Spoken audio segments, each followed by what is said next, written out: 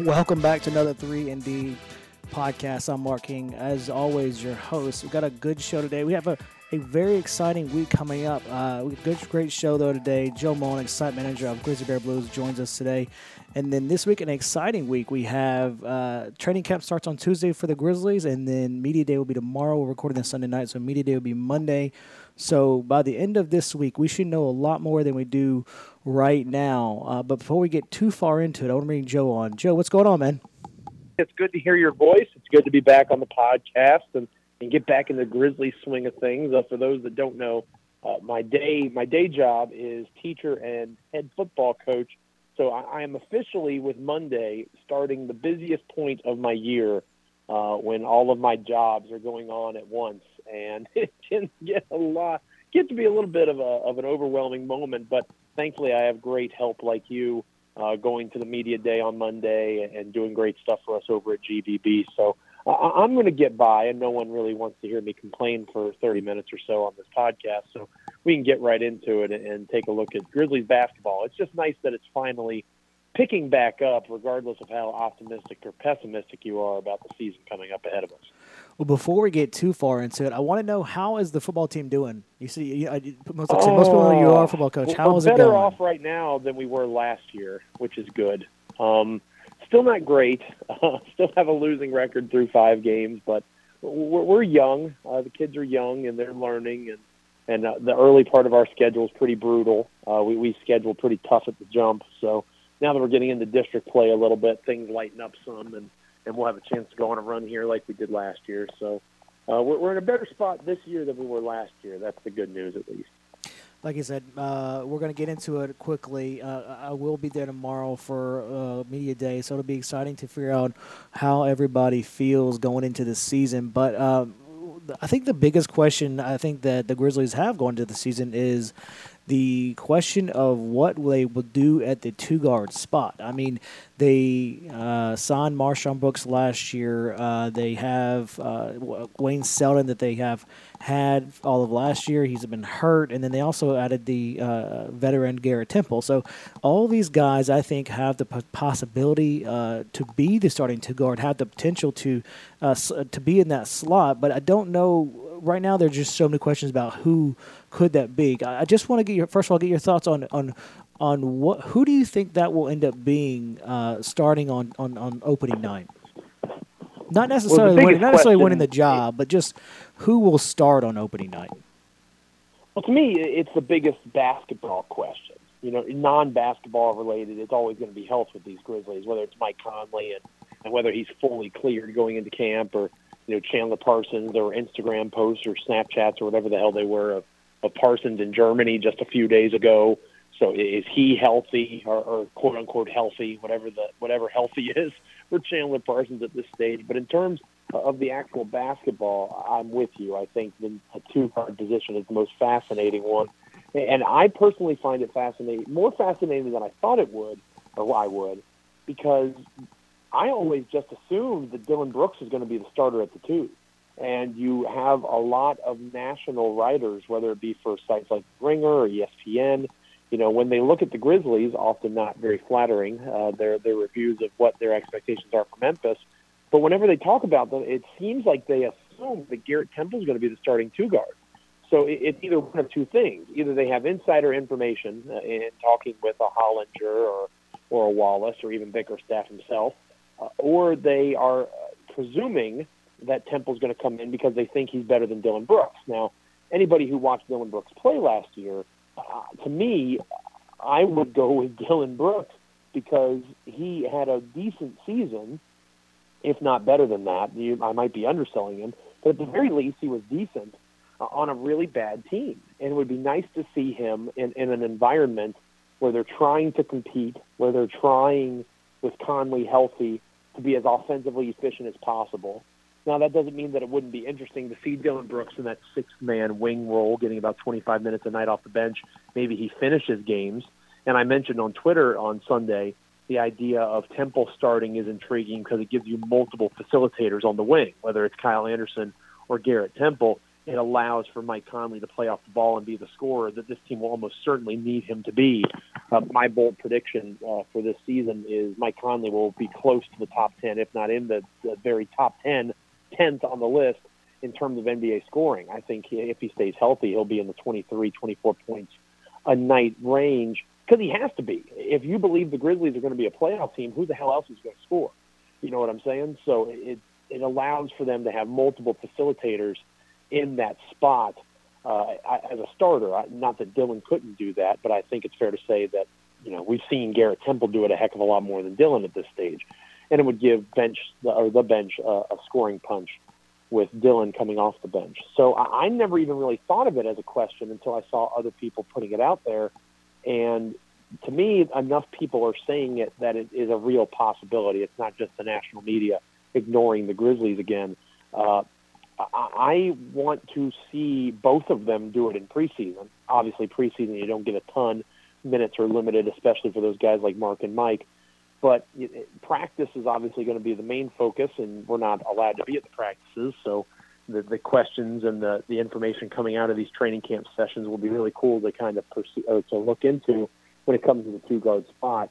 It comes down to what you want. If you want a second or third scorer, Dillon Brooks is probably your guy there. If you're looking to Mike Conley to be your primary guy and you want to feed the offense through him, Garrett Temple makes sense because he'll probably be a little bit better at getting Conley open or finding Conley off screens and other types of movements within an offense than Dillon would at this stage of his career.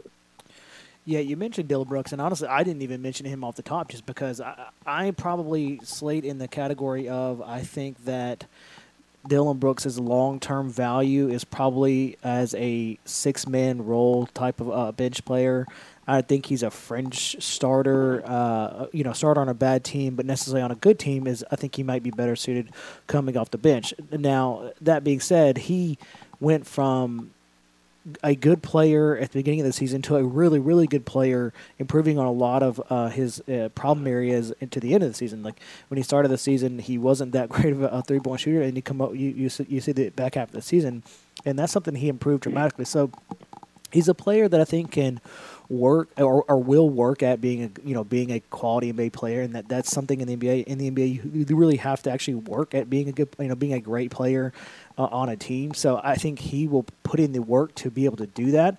But like I said, I didn't even include him in the conversation because I just think that he's better suited coming off the bench. Now, for the sake of the conversation, we'll include him down the road. But I think that there are four guys here. There are MarShon Brooks, MarShon, Dillon, Wayne, and Garrett Temple, and then I think ultimately I think two of those guys are probably maybe one, but two definitely one of those guys are going to be left out of the rotation on a nightly basis, especially as we get further into this season. JB's got 13 players on basically that he could legitimately play in an NBA game, and there's no way he's playing that many players. I mean, it's just not going to happen.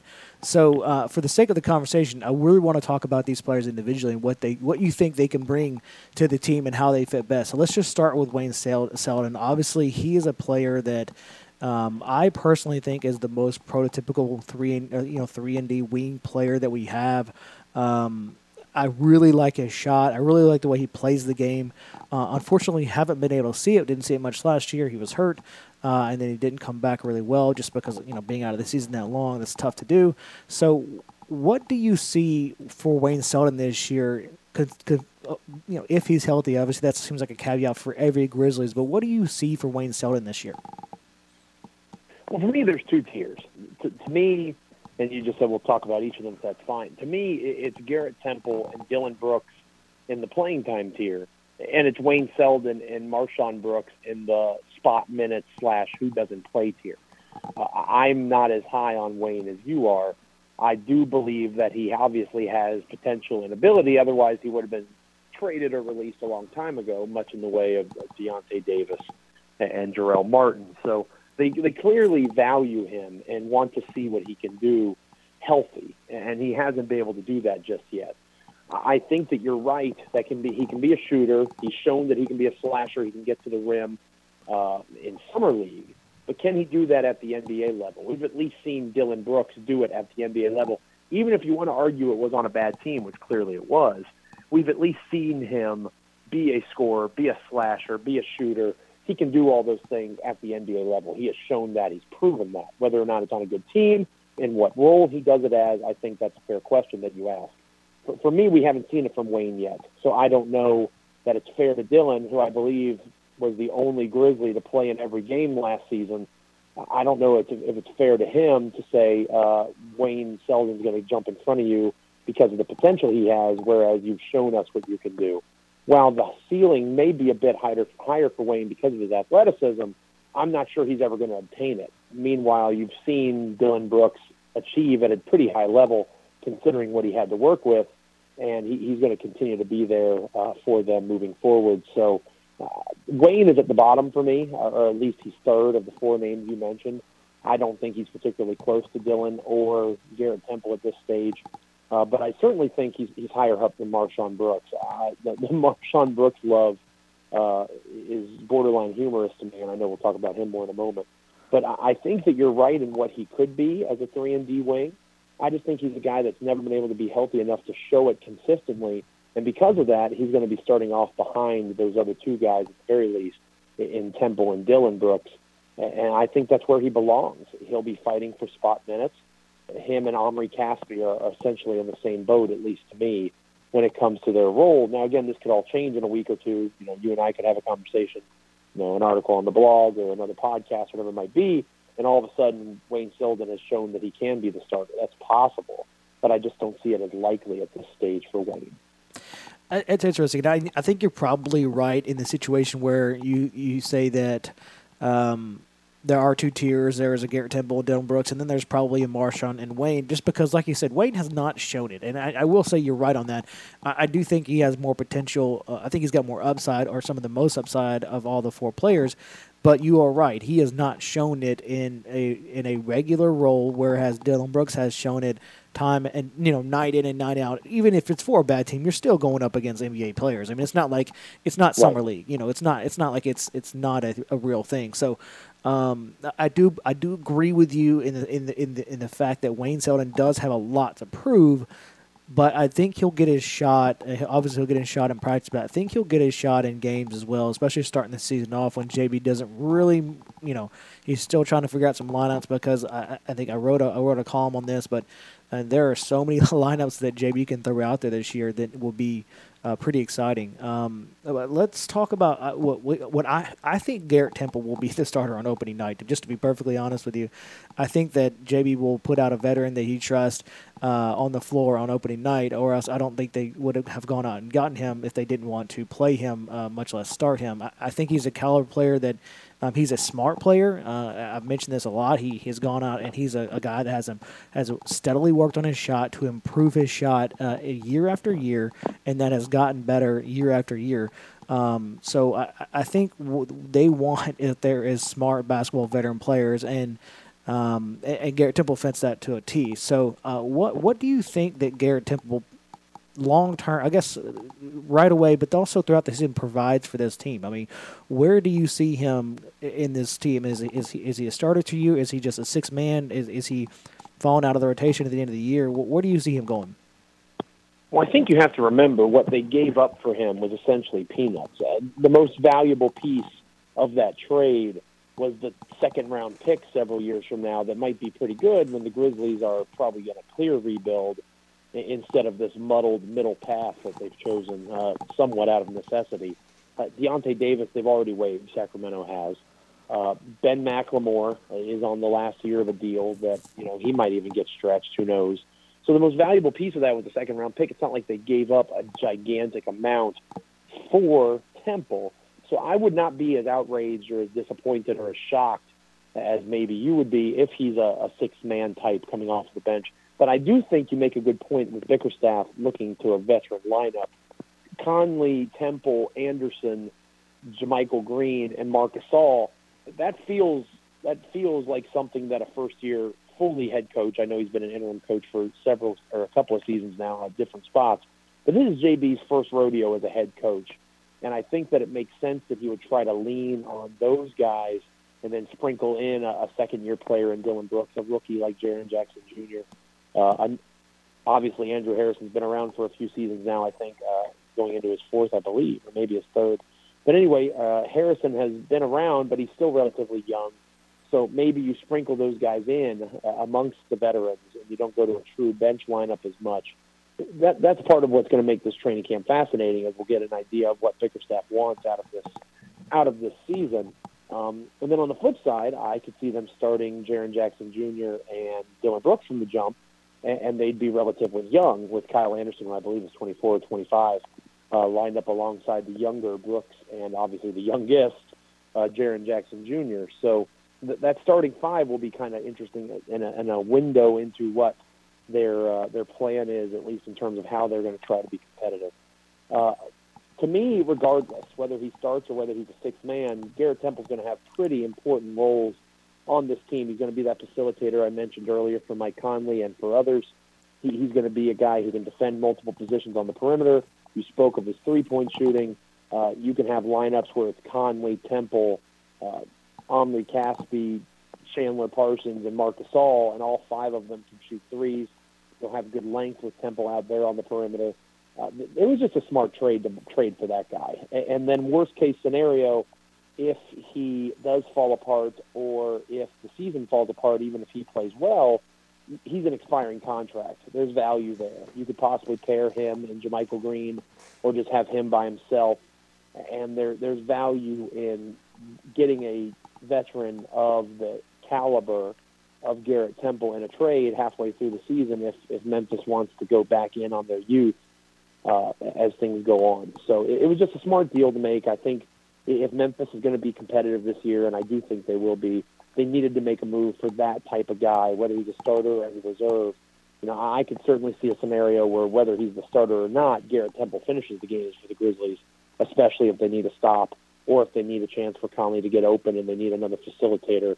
I think it's pretty clear that Garrett Temple's better at that than Dillon Brooks. So who they start there will really kind of be a window into how they perceive themselves. Are they still in the mode of development while trying to be competitive? Are they really all in on being competitive? Because, again, Dillon Brooks is a six-man scorer with that bench unit. Maybe makes more sense in that spot than you allow for Garrett Temple to be a secondary or even tertiary facilitator for Mike Conley alongside Kyle Anderson. I think that's pretty interesting what you say. Like, I think you're probably.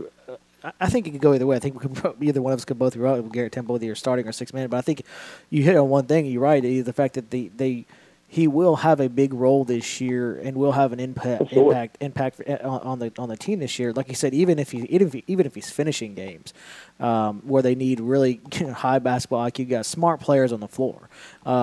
People that have been in situations numerous times before, and so I think that's something that you could see a lot of with Garrett Temple. Maybe not starting, even if he's not starting, but probably definitely finishing the game if they just need smart basketball plays down the stretch. I'm going to skip over Dillon Brooks. I think we've covered what we both think of Dillon Brooks. Sure, I agree with that as well. But I want to talk about the last guard on last potential in MarShon Brooks, and I personally do not think that he. Let me rephrase it this way. I would not be surprised if he's waived by December.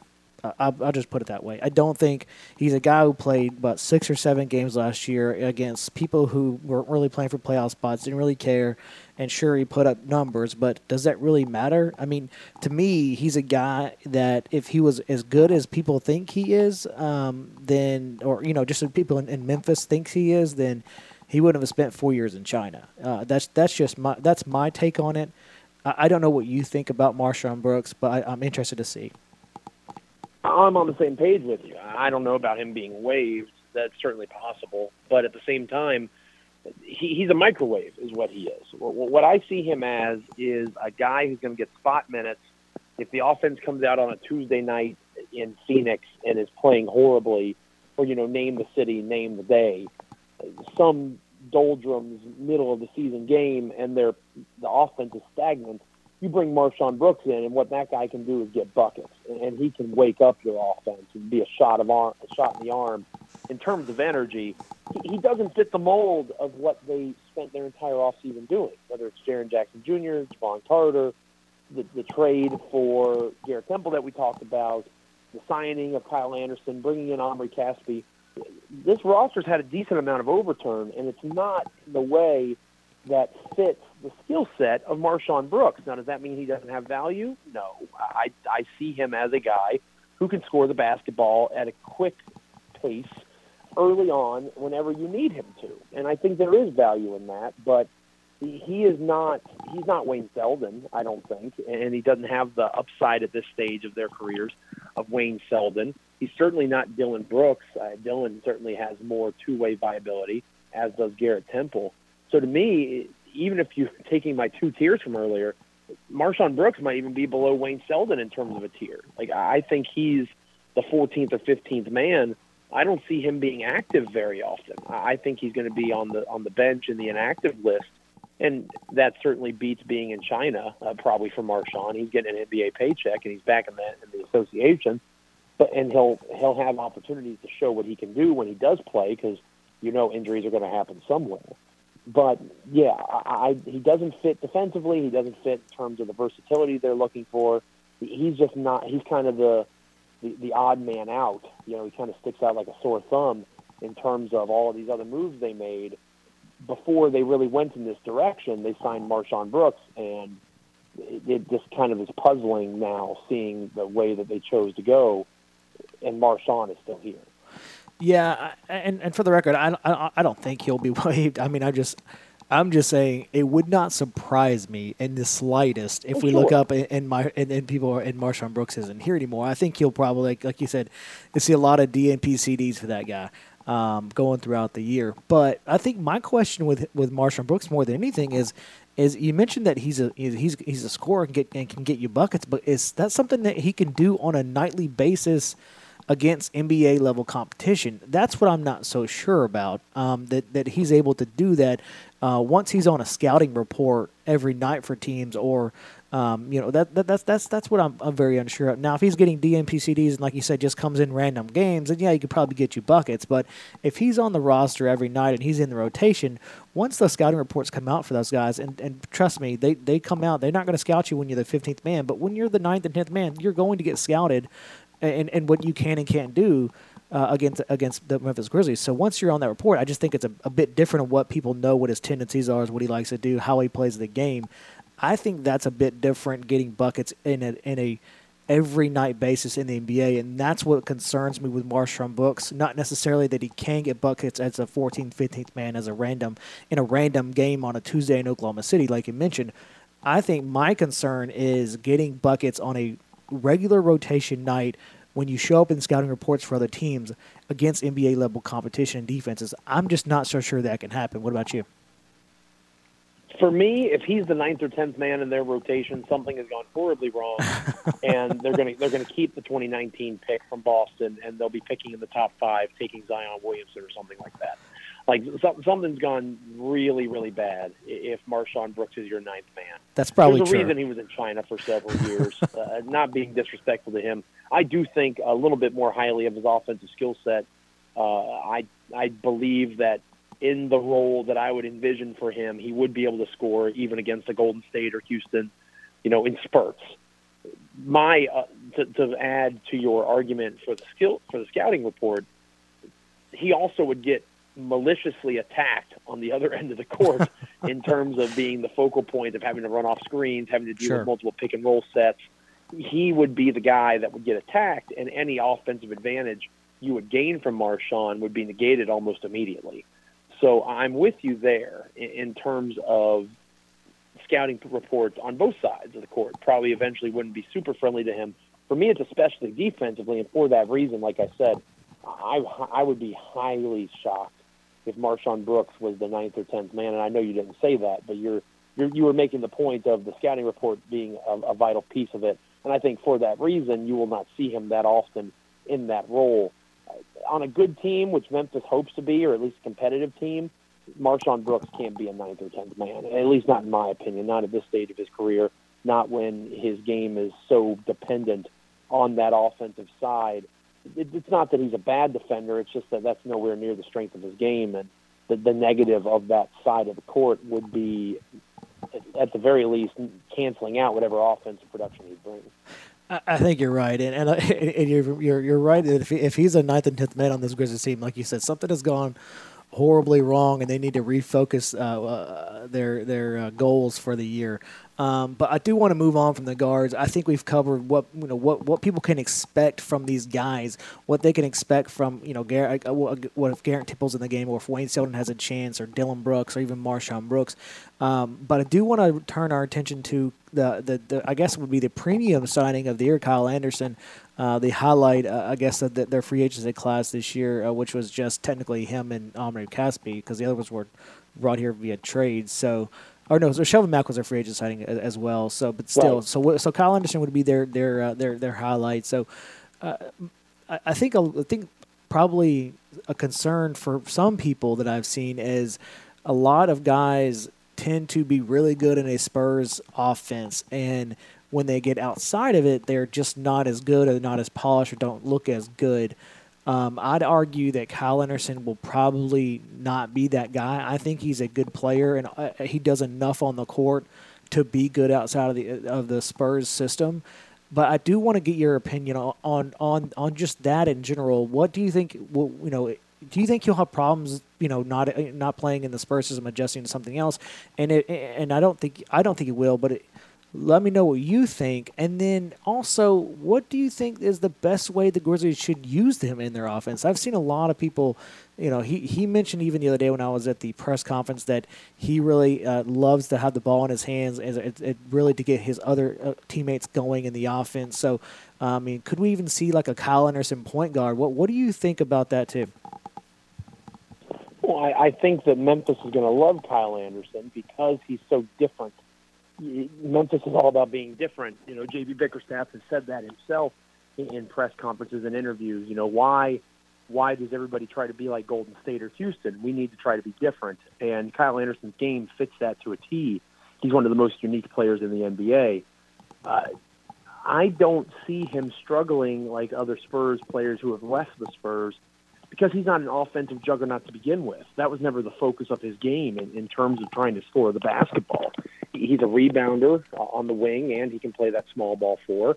He can be that point forward, as you just alluded to. Again, he's a player who theoretically could facilitate offense for Mike Conley while he's running off screens, being the scoring guard off the ball.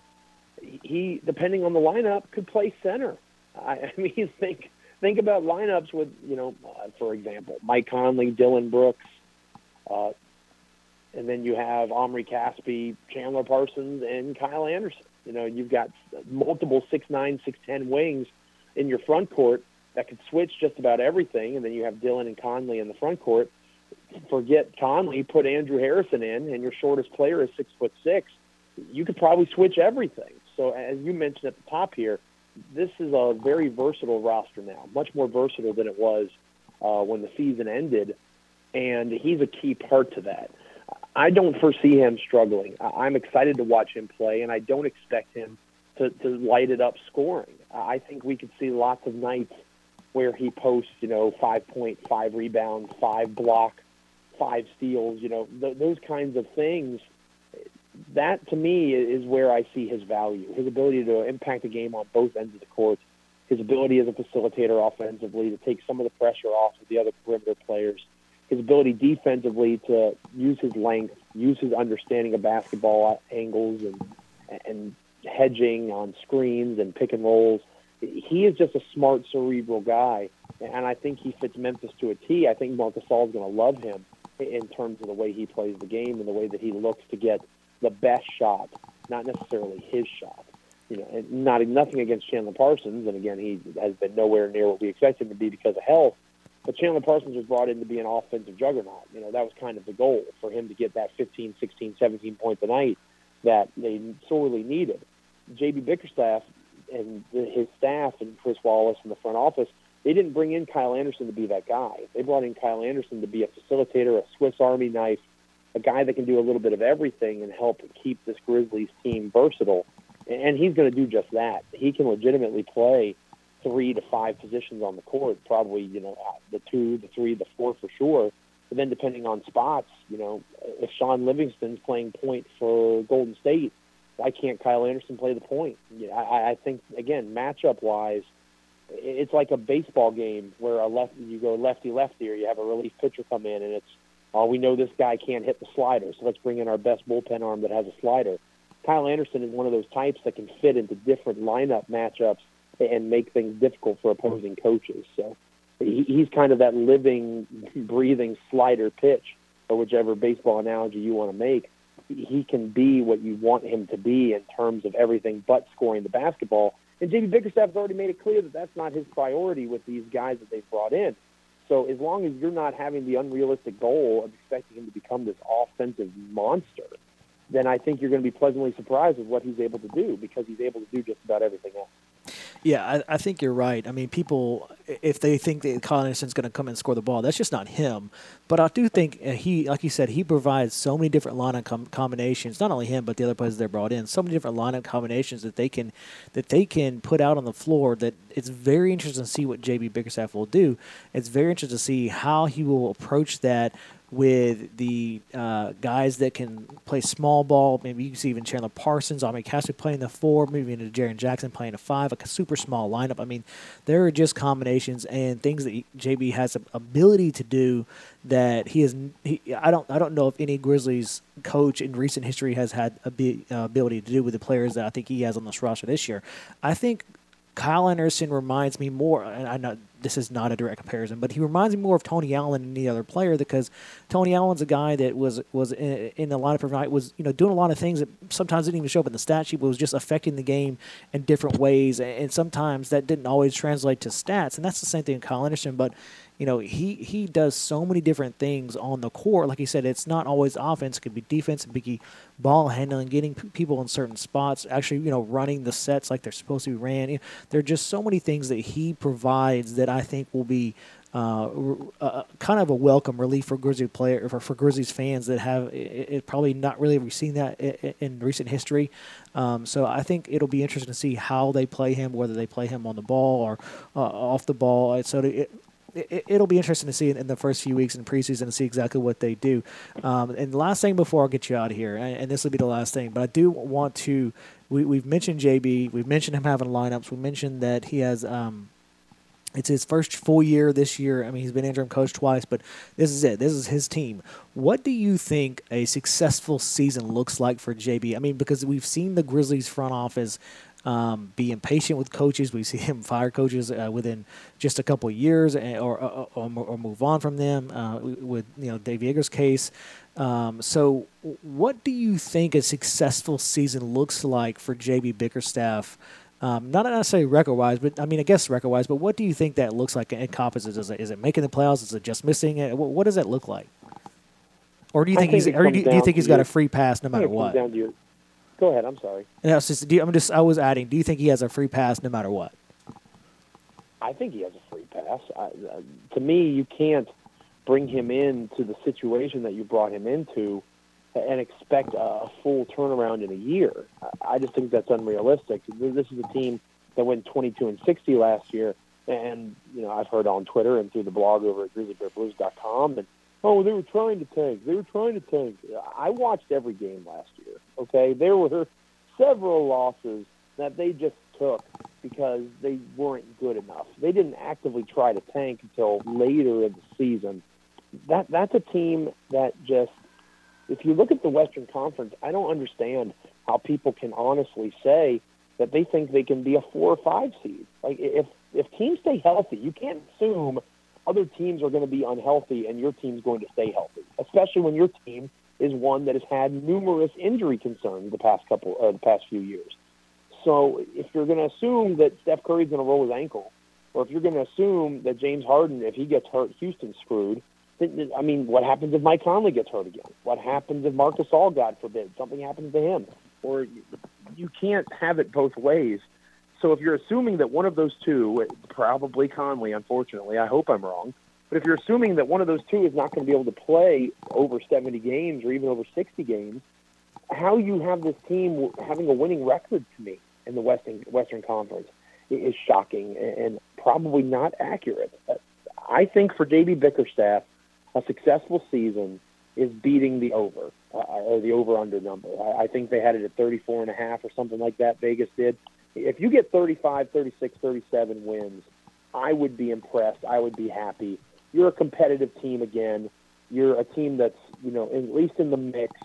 Your pick conveys in 2019 to Boston, which is what you wanted anyway.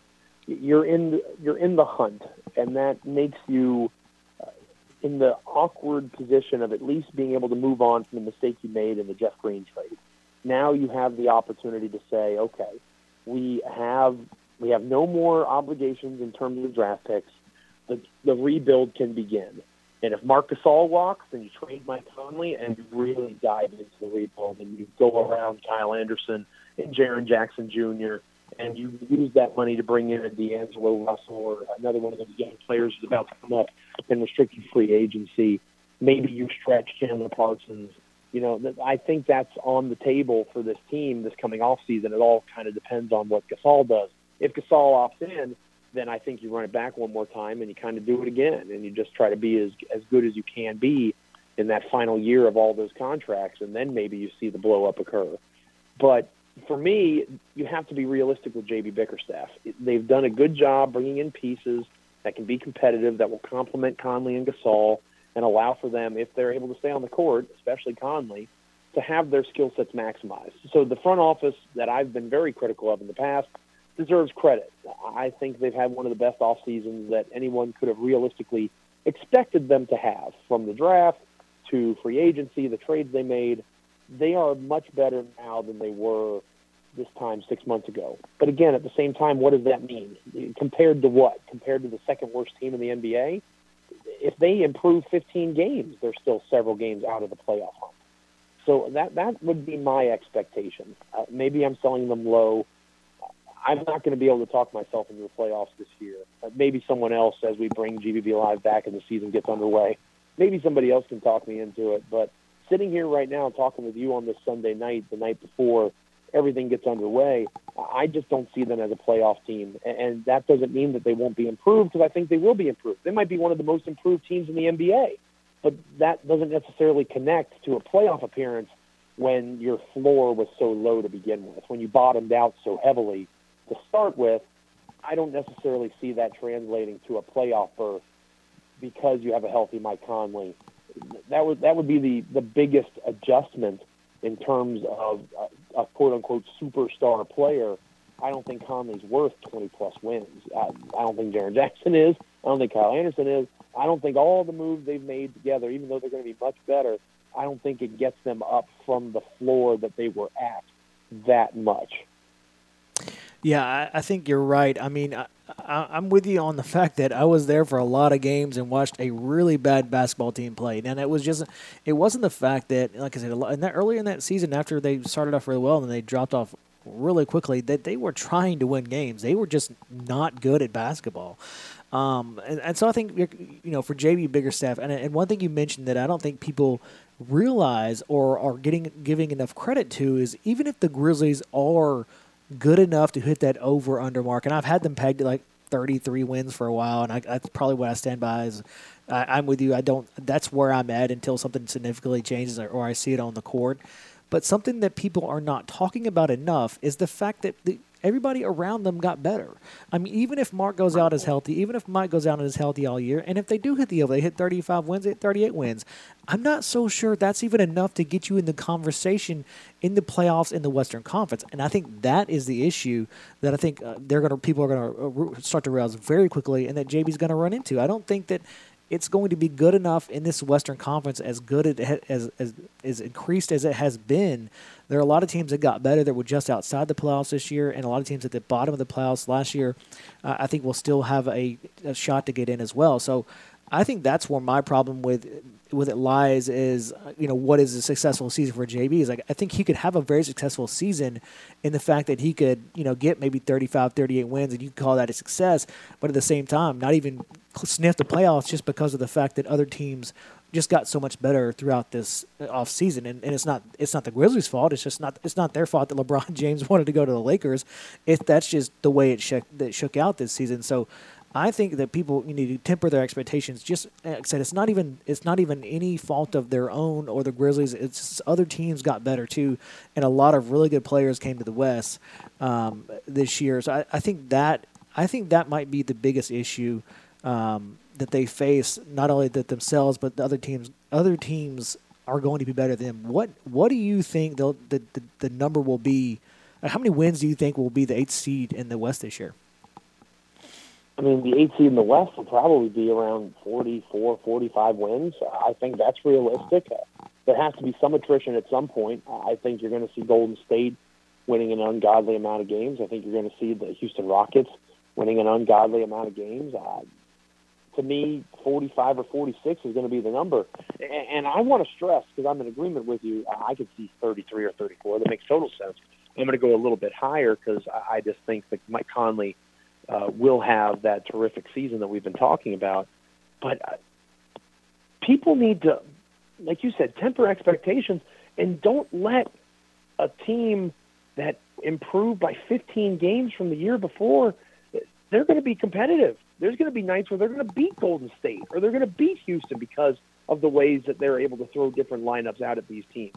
There's going to be fun nights, and there's going to be competitive games, like I said. And don't allow for yourself to think that the season is a failure. You're in the end game now. Grit and grind is gone. You know, they can come out in a press conference and say that it's back, and they're trying to go back to that mentality. Zach Randolph and Tony Allen made that happen. That was a cult of personality that is not returning. It is gone. And you can go back to being a defensive-oriented team, and I think that's going to make them far more interesting to watch, and I think they're going to be much more competitive. I'm excited for this season, and it's the first time since I've covered the team, and that includes last year where obviously I was dead wrong, that I haven't picked them to make the playoffs. Like, I'm not going to pick them to make the playoffs this year. I can't. I can't logically. I would be a blatant homer in my mind if I picked the Grizzlies to make the playoffs. I can't do it. But I can look at this team and say they're going to be much better.